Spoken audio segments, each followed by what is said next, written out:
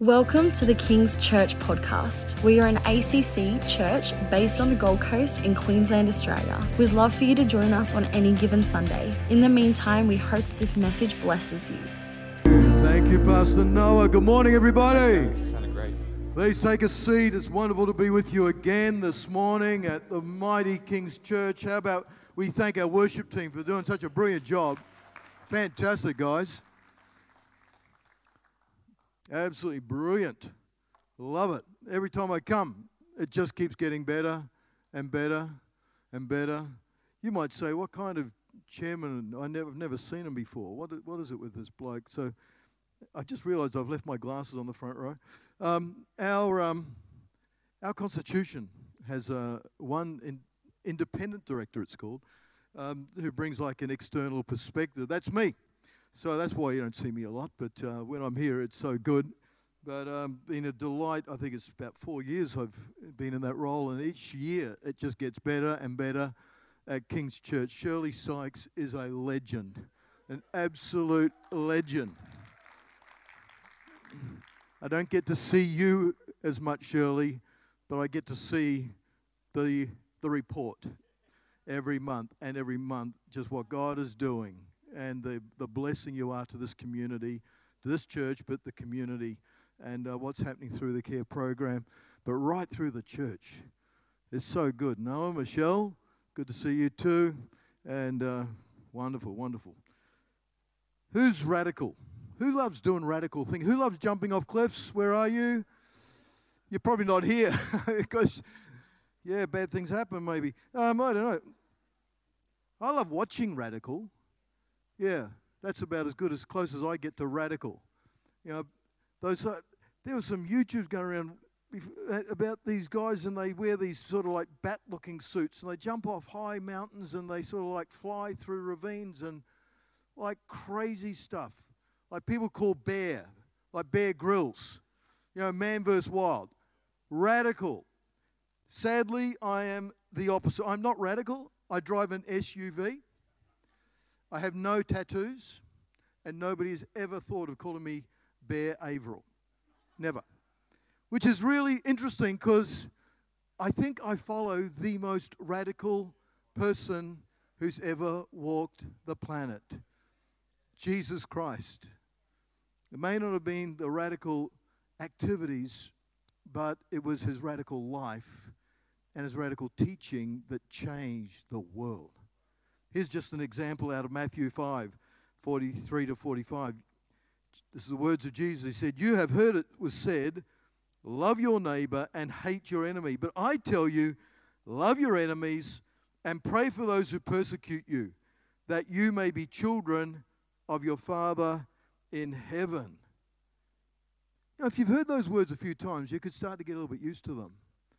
In their day, they were totally radical. Nobody ever thought of loving your enemy. I mean, it's almost the definition of your enemy. They're the people you hate. And frankly, you know, it's not that different. Let's put it into perspective. It's grand final time looming.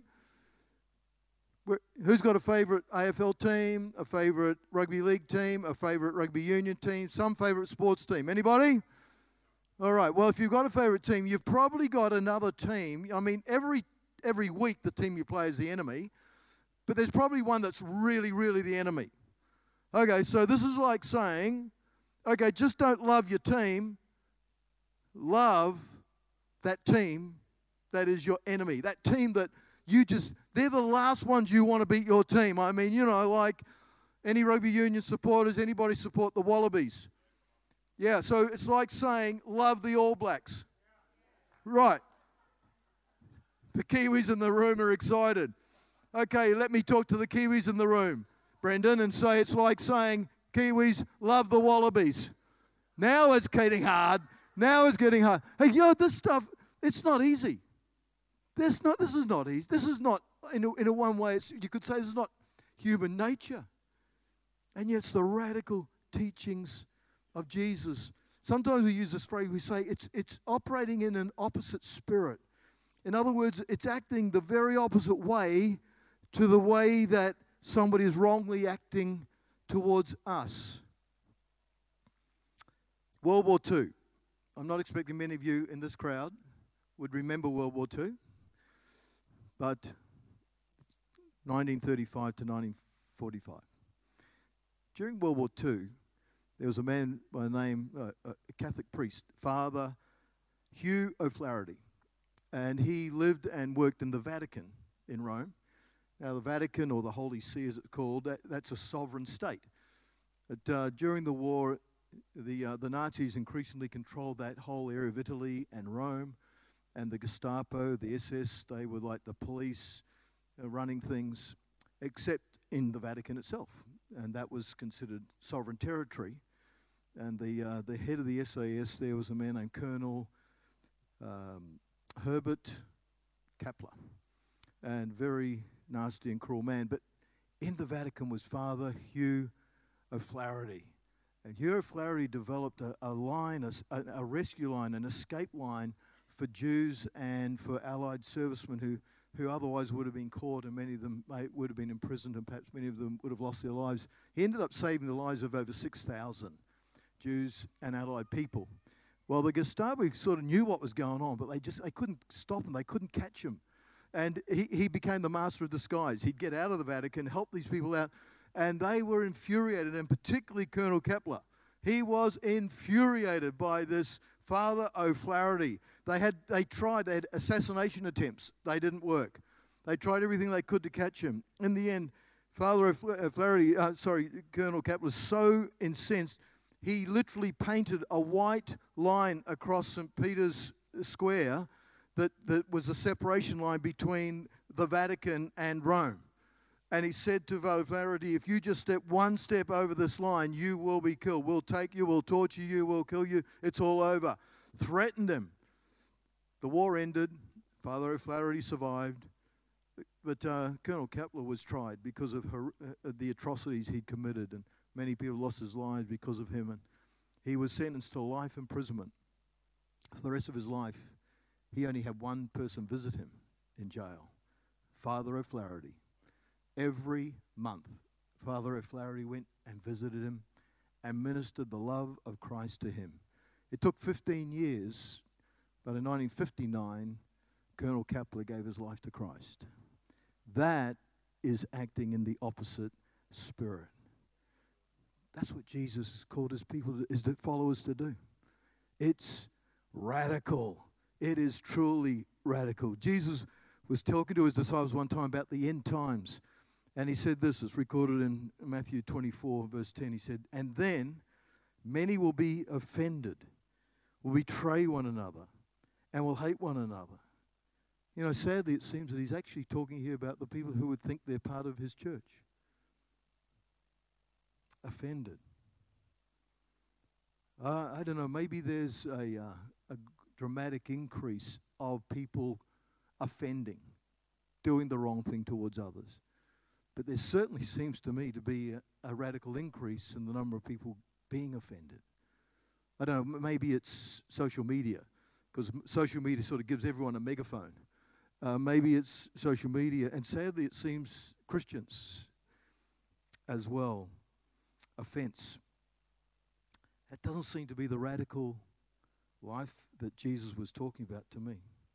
Because, you know, you can actually choose to live unoffended. I'm not saying it's easy. And I'm not saying that we should just simply let people knock us down. Choosing not to take offense is not just simply about ignoring wrongs. In a very well-known, powerful passage, Micah 6:8, says, what does the Lord require of you but to do justice, love kindness, and walk humbly with your God? Do justice. Love kindness. There is in Scripture, as you read throughout Scripture, you'll see this balance. Do justice, love kindness. If you like, there's the outer action, but there's the inner attitude. Because while it may well be right at times to do justice, to seek justice, to go to authorities about something, I think what Jesus is talking about is not allowing the offense to come into your spirit and to get inside of you.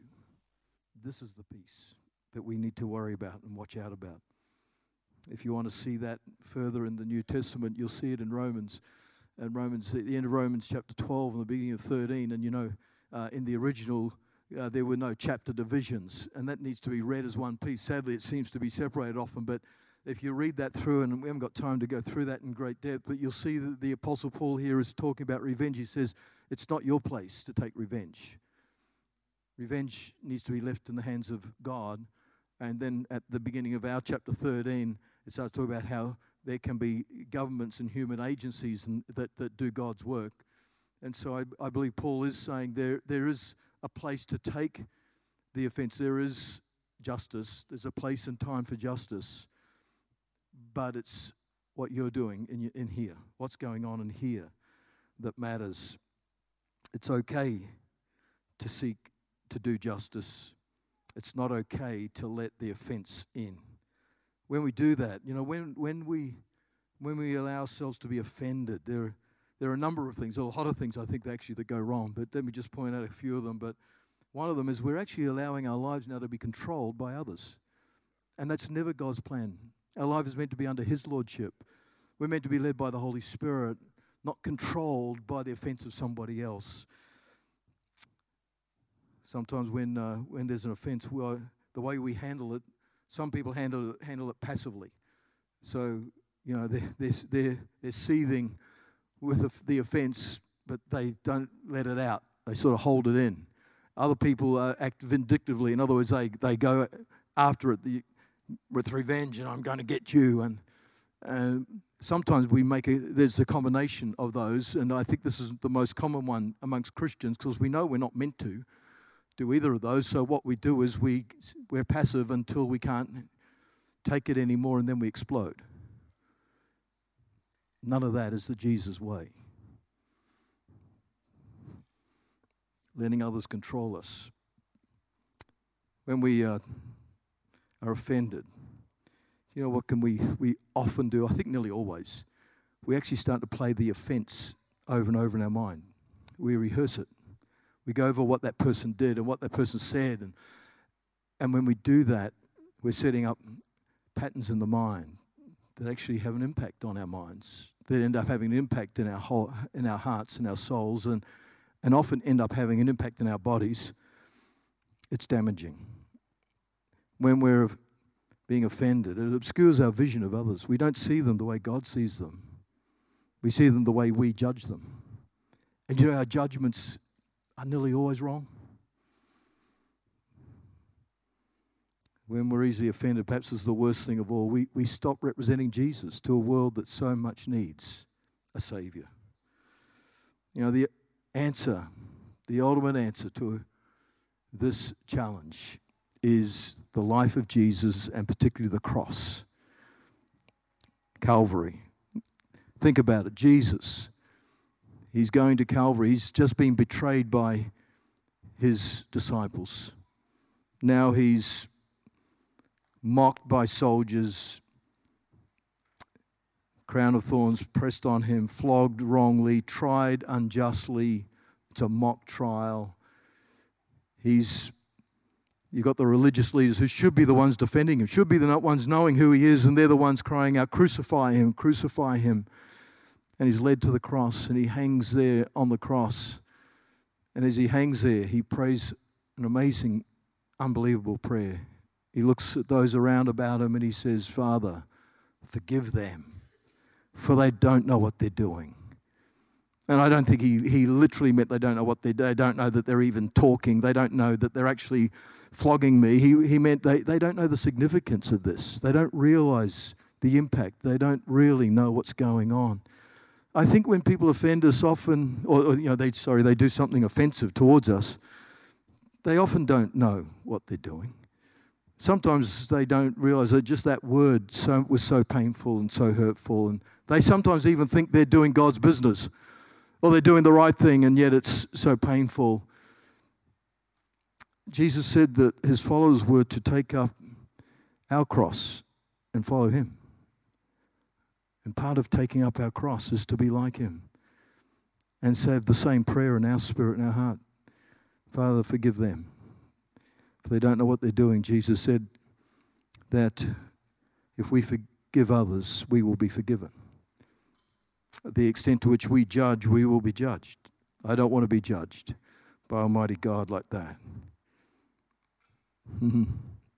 There's one place on the Gold Coast this morning where there is nobody who has an offended spirit.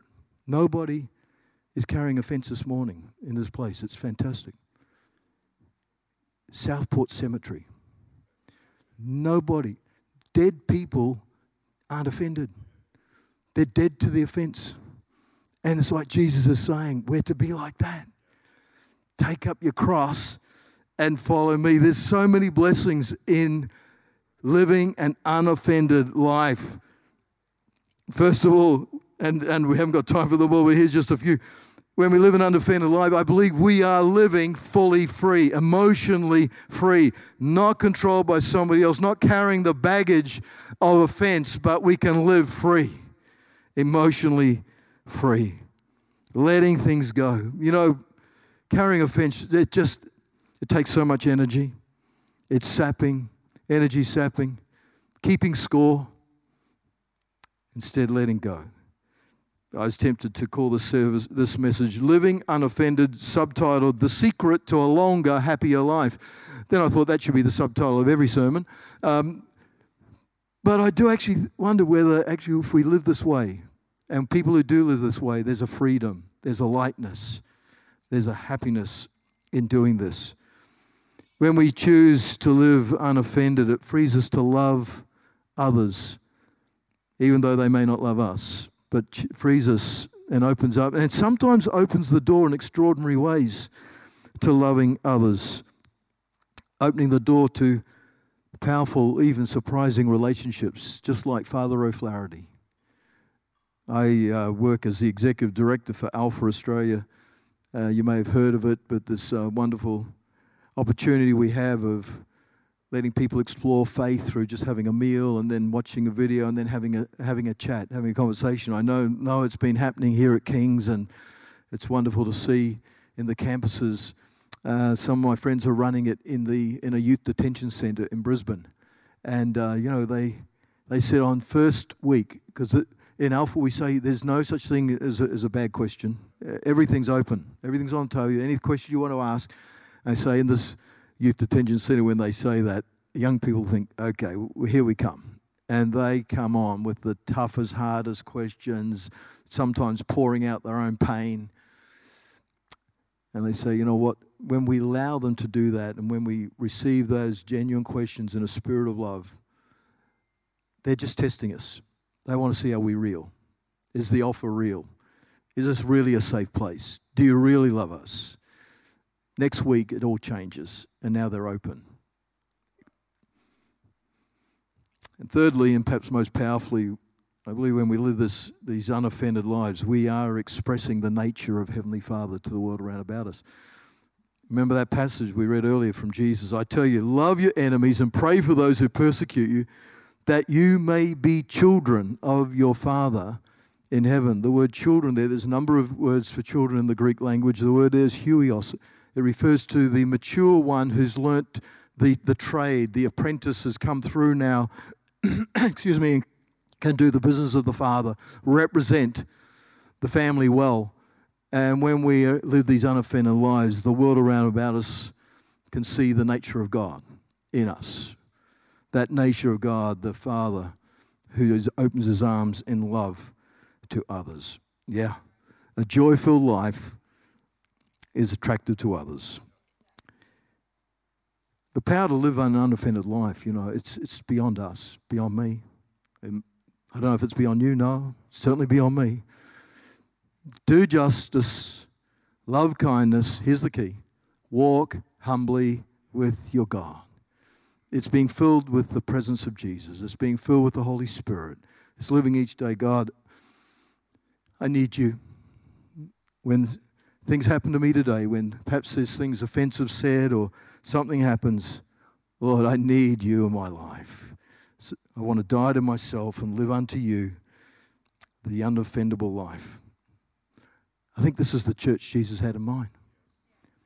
I think this is even the church on social media that Jesus had in mind. I'm not just talking about kings, I'm talking about the church. A church that lived like this would change the world. It changed the world 2,000 years ago. It was the followers of Jesus back then who took his words literally and started to do that turned it from a handful of followers to a group that eventually changed the known world then and has still changed the world today. My wife and I, we attend a church in Brisbane called Hope Centre, when I'm not preaching somewhere else. And it used to be called Glad Tidings Tabernacle. It's in Bowen Hills, the main campus now. It used to be Glad Tidings Tabernacle in Fortitude Valley. And this is how it started. You've heard of the Salvation Army, I guess. And the founders of the Salvation Army were William and Catherine Booth.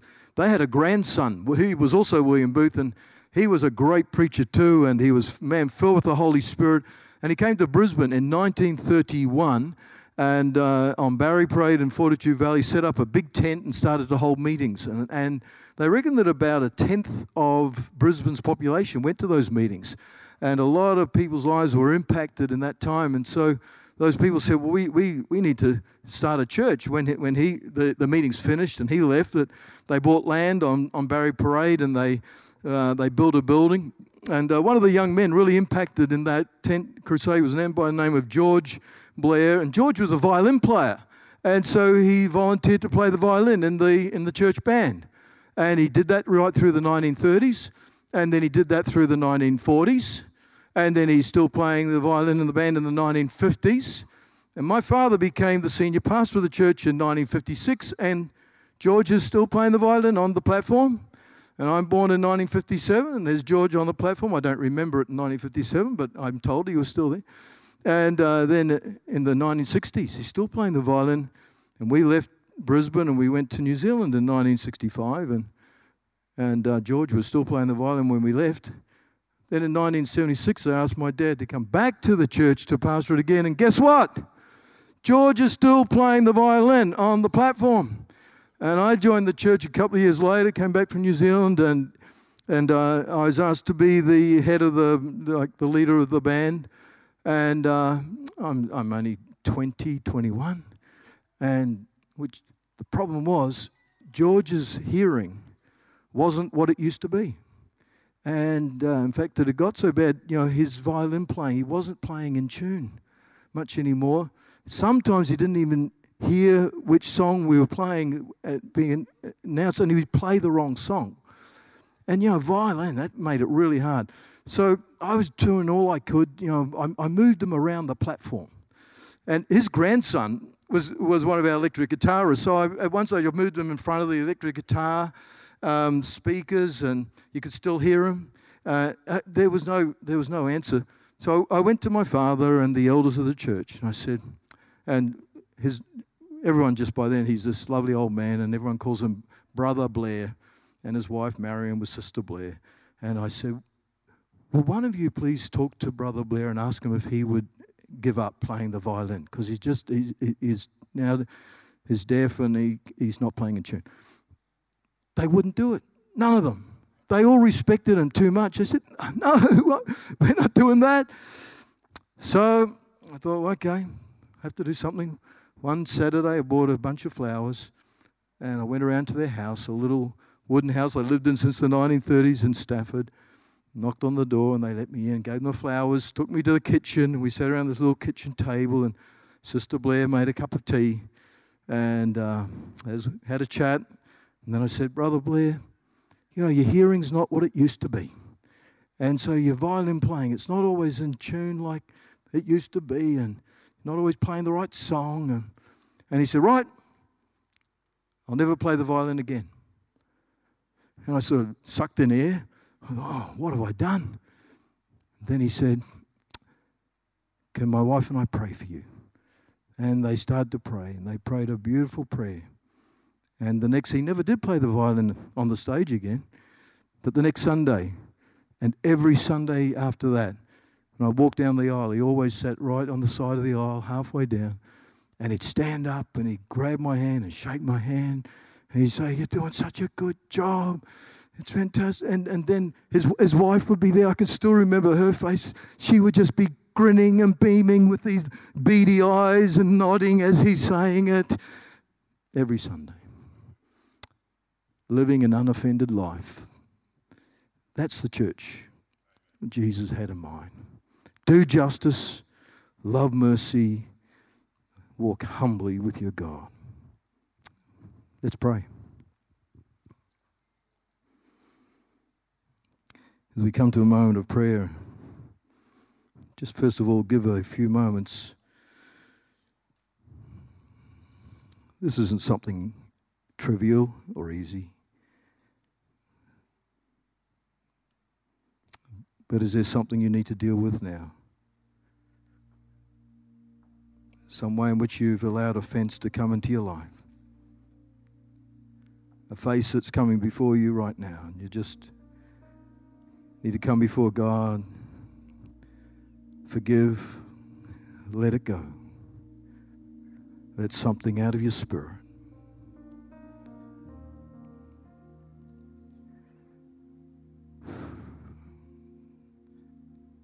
Receive the freedom that comes when we let go. Heavenly Father, thank you for this congregation of people gathered in your name this morning. Lord, let us here and across this nation, across the planet, let your church be the church you had in mind. A radical, radical church following your teachings.